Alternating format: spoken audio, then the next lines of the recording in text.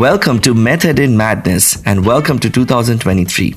2003 is going to be the year of change, and to be able to withstand this year, we need to update and upgrade ourselves. And to be able to do that, we need madness. To oomph up the madness level of this show, today we have the world champion of sailing with us. His name is Stephan Dekker. Stephan is a wonderful person and he has rich experience across several activities.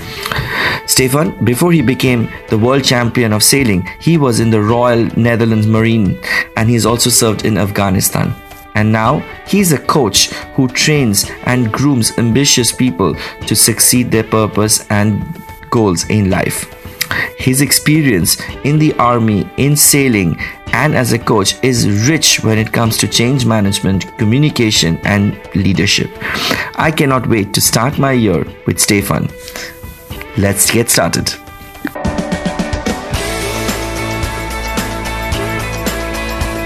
This is Method in Madness.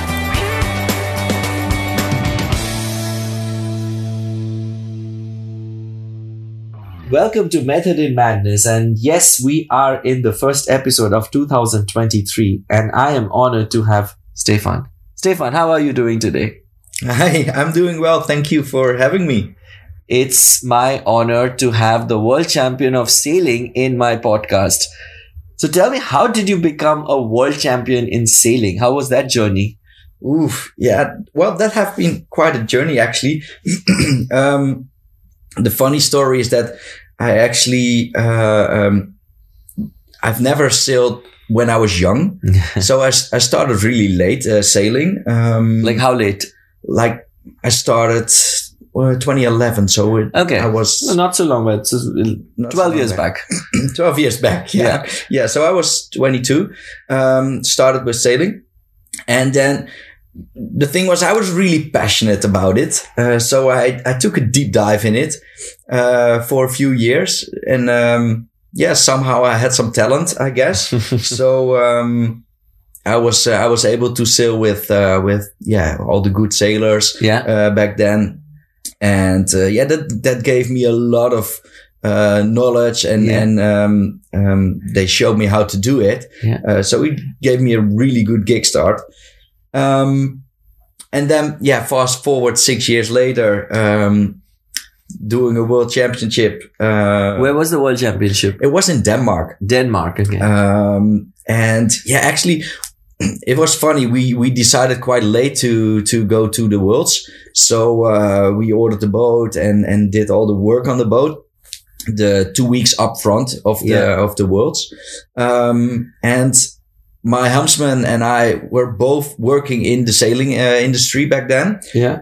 Both for a different factory, but working in the sailing. So during the day we were working on our day job, and then in the evening we worked till late in the night. Worked on the boat to get it ready, for the worlds, and did that for 2 weeks straight. And just few days before the worlds, the boat was ready. Just hit the deadline. Boat was ready. Someone took it to Denmark because we were really busy with. We both had a delivery on the wrong factory. We were working for, so we both had another delivery on the day, and then we took a flight to Denmark and started the worlds. Yeah. Wow. And how long was the competition? Competition is like a full week. Full week of racing. Yeah. Wow. Yeah. And after 1 week of racing, you were the world champion of sailing. How was that feeling to hold that trophy, to feel like, wow, I'm a world champion? How was that feeling? Yeah. Quite some mixed feelings, actually, and some other top sporters will understand me when I say this, because if you most of the time when you really hit that number one spot, the number one spot, on the moment, sometimes you even don't really realize it that you won. There's too much adrenaline. There's too much adrenaline. well, we can take a deep dive in all the hormones, but there's too much adrenaline, or it was a big process to go there. Yeah. So somehow you don't have this winning mood feeling, but later on it kicked in, and we had a really good party and celebrated it, and it was. Well, for me, it was after just 6 years of sailing. Yeah, it was a big goal that I hit. For sure. Yeah. I think it's anybody who has been in any form of sports or competition, being called as a world champion is like the ultimate dream goal aspiration that one can have. And I mean, like I said, I'm still in awe and honor that I'm sitting in the capacity next to a world champion, and yeah, congratulations on that success. Thank you. But before sailing, you also had a different life. You were part of the Marine Corps, and you have actually, been on field as well. How was that experience, and what life skills did you learn there, and that you still keep with you today? Yeah. It was a totally different life. Yeah, I can imagine. Yeah. Well, however, there are quite some similarities. I mean, the professional sailing industry and the Marine Corps are both high performance environments. So yeah, there are a lot of things in common in those industries. So I used a lot of knowledge out of the Marine Corps also in my time in sailing. Yeah, and still coaching the Youth Olympic and sometimes Olympic sailors, catamaran sailors. I use a lot of skills and knowledge which I've learned over there already. Yeah. So can you think of the one skill that you still carry with you from the Marine Corps? Quite some skills actually, and some of the most important skills are communication. Yeah, communication, which is if you look nowadays, people being on social media and those skills, communication skills are so weak nowadays with people. So you also see this in the sailing industry. I'm coaching the Youth Olympic catamaran sailors, which is double-handed. So 2 people on a boat, and especially with kids. It's so difficult if they didn't learn how to communicate on school and in social environments. How are you communicating on a high performance catamaran? Yeah. Sailing in a regatta, in a race, it's really difficult if you didn't learn that. So this is something I took from the army. You need to be able to communicate under pressure in the most difficult circumstances. Yeah, this is something which I still carry with me. Nice. And of course, that should be familiar with you is change management. Yes. Expect the unexpected. Yes, it's something you need to always be prepared for. Yeah, and I could fully agree with you. So you have like this plethora of experience from the Marine Corps to sailing. I know you also into coaching. You've been tipped your toes in corporate world as well. So what's next for you? What keeps you going now? What keeps me going is looking back on everything I've learned, all the experience over the years with the Marine Corps, but also in coaching and the professional sailing industry. I saw a lot of similarities. Similarities out of a high performance environment. And I always see that a lot of people in the corporate industry are hungry for that. They see that there is something for them to learn. So they are really willing to suck up all the know-how and knowledge from top top spotters, top performers, professionals, and people who have been in those industries. So what's next for me is I did look back on all those years, and I saw a lot of similarities. And out of that, I created a model of everything I've learned and what did work. Because there's also a lot of things which are not working or not practical. Mm-hmm. Yeah, theoretically they will work, but in reality they're not working. So I made a really nice model out of that, and I want to help a lot of entrepreneurs and executives to be more productive in being a high achiever. So, and you created a model, so based out of your experiences on. Wow, I cannot think of anyone who's better than you in this, because you have seen both life and death dancing next to each other, and also you've seen big win, and also potential loss, and quite extremes you have seen in your career, moments and how decisions of few seconds can just alter life and death, victory and loss, life-changing, game-changing moments. And I cannot think of anyone better than you to enable people in situations which are probably much less severe than life and death, because, but extremely hard decision-making processes are there. So I'm very happy that you're bringing your rich experiences out to the world to learn and get better with your guidance.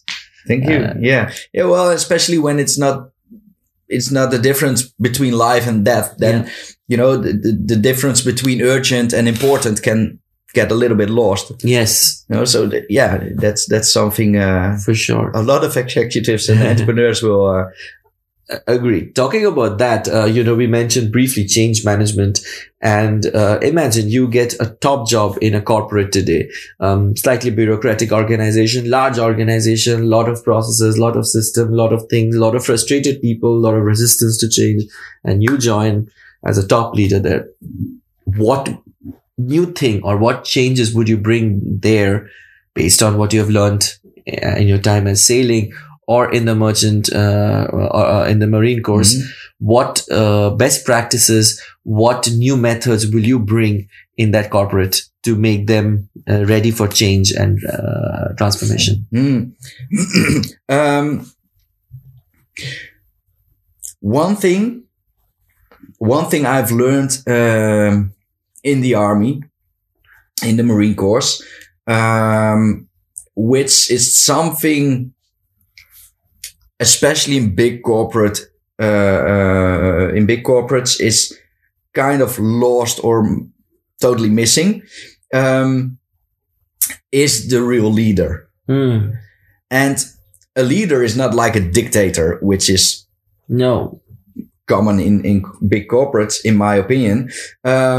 It's someone who really shows how to do it. Yeah. I mean, how can you expect something from people, from the employees? How can you expect something from them if you are not doing it yourself? I agree. So my mom always said, if you want to change the world, start with yourself. And that's the same in the business. If you want to change your business, or if you want to have your business really evolve, then you have to do that too. Yeah. If you can't show how to do it, then how can you expect others to do it? Agreed. And so you will become the role model leadership that will help people to follow a path and become a role model, basically. To be a role model. Yeah. And it's extremely important because I was recently researching on this, and I wrote something on. There is something called influence curve, factors that influence behavior in an organization, and one of the top one is the role modeling, how the leaders actually behave, not what they say and do, but what they actually how they behave, what they do, what if they walk the talk or not, and their behavior there, the culture that they promote very indirectly becomes the culture of the organization and the method. So definitely I see why organization needs role models like you to be there to help organizations be more resilient to change, like you said, what you learned. Yeah, and it's always funny that a lot of managers and entrepreneurs and executives are always looking for that role model themselves in professional sportsmen or others, but never showing up like that themselves. So I think that is something, if you change this little thing in your company already, there's a big change going on. And I really believe that everybody has the potential to be a role model. You don't have to be necessarily in leadership position to be a role model. I mean, people can like something, how you write emails or how you give a talk or how you talk to people during this stand-up meetings. So we have many role models at work. So it's really about telling them, listen, you do well and people look up to you for this. So keep doing it. And, Of course. Yeah. Well, that's another thing. If someone is good in one thing, don't try to force them in another position. Absolutely. Where they're probably not happy or not good in, Absolutely. Maximize your max, minimize your min. Yeah. I agree. One last question, something I ask to every guest who comes to Method in Madness is, because we spoke a lot about method, now it's time to talk about madness. What has been your madness in your life? Like something you've done in your life, and today when you look back, you think, what was I thinking? Oh my God, but thank God I did it. What has been that one madness that you like today's you would never do it, but you're so happy you did it in the past and it qualifies as madness? Ooh, that's a difficult question. I don't know if there's something I would never do. Looking back, I think, well, there's one thing popping up in my head which was madness, but I don't know if I'm happy that I was in that position. But looking back to my journey in Afghanistan. You were in Afghanistan? I've been to Afghanistan in 2010 with the Marine Corps. Oh, wow. Looking back, I was never thought what the sound is of a bullet flying over within a meter over your head. Oh, wow. So this is a total different sound you hear in the movies. This is a total It's nothing like that? It's not like the whistle thing. It's wow. It's more like, this little toy gun. This kind of sound, the kinetical sound of the speed of the bullet going through the air. That sound, well, I never knew that. So I was standing there with a buddy of mine, hearing that sound. I was like, "Hey, do you hear that sound? Are there like children playing around here with these toy guns?" And then Sergeant Major over the communication on the comms, he was like, "Dude, go on your belly, you idiots." I was like, okay, what's happening? So we went down on our belly. He was like, this is gunfire. I was like, okay, wow. You could have told me that before. Yeah. How long did you stay in Afghanistan? That was like 5 months. Okay. 5 months, yeah. And you look back at it like there's no easy way of looking at it, but it must be a difficult but learning and a lot of madness, I guess. Well, a lot of madness. Yeah, difficult because within exactly after 1 month, we lost 2 buddies due to an IED, so a big bomb. Sorry to hear. So, yeah, and then you have to continue for another 4 months. So, you have to come really professional and we were lucky that we trained for a year already. We were really tight and connected group. There was a really big connection between each other. So we helped each other out, of course, to be able to continue. But yeah, this was a tough time. Yeah. And it makes more sense when I hear the story, why you are all about leadership, role modeling, helping each other, helping others, because I think one of those skills you probably learned there of collaborating, being buddy up. You use the word buddy a lot.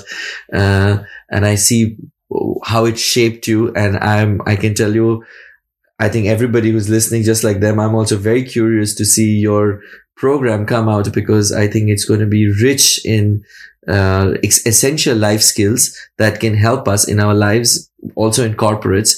But the source or material that you're using is so rich, from being in army in a life and death situation to sailing, to the bandwidth of life that you've seen, and the richness this course brings, makes me and everybody listening very excited about what you have to offer us too. So I'm really looking forward to that, Stephan. Perfect. Well, I will. Sorry, yeah? Yeah, I will tell you when it's finished. And absolutely, yeah, we will be rooting for you. Well, thank you so much. I could not have imagined a better way to start Method in Madness in 2023 than have you share so candidly your journey, your rich experience. Thank you so much for joining Method in Madness. Thank you for having me. Thank you. It's been an honor talking to you, and we will keep talking in the coming years as well. Stephan. Yes, of course. All the best.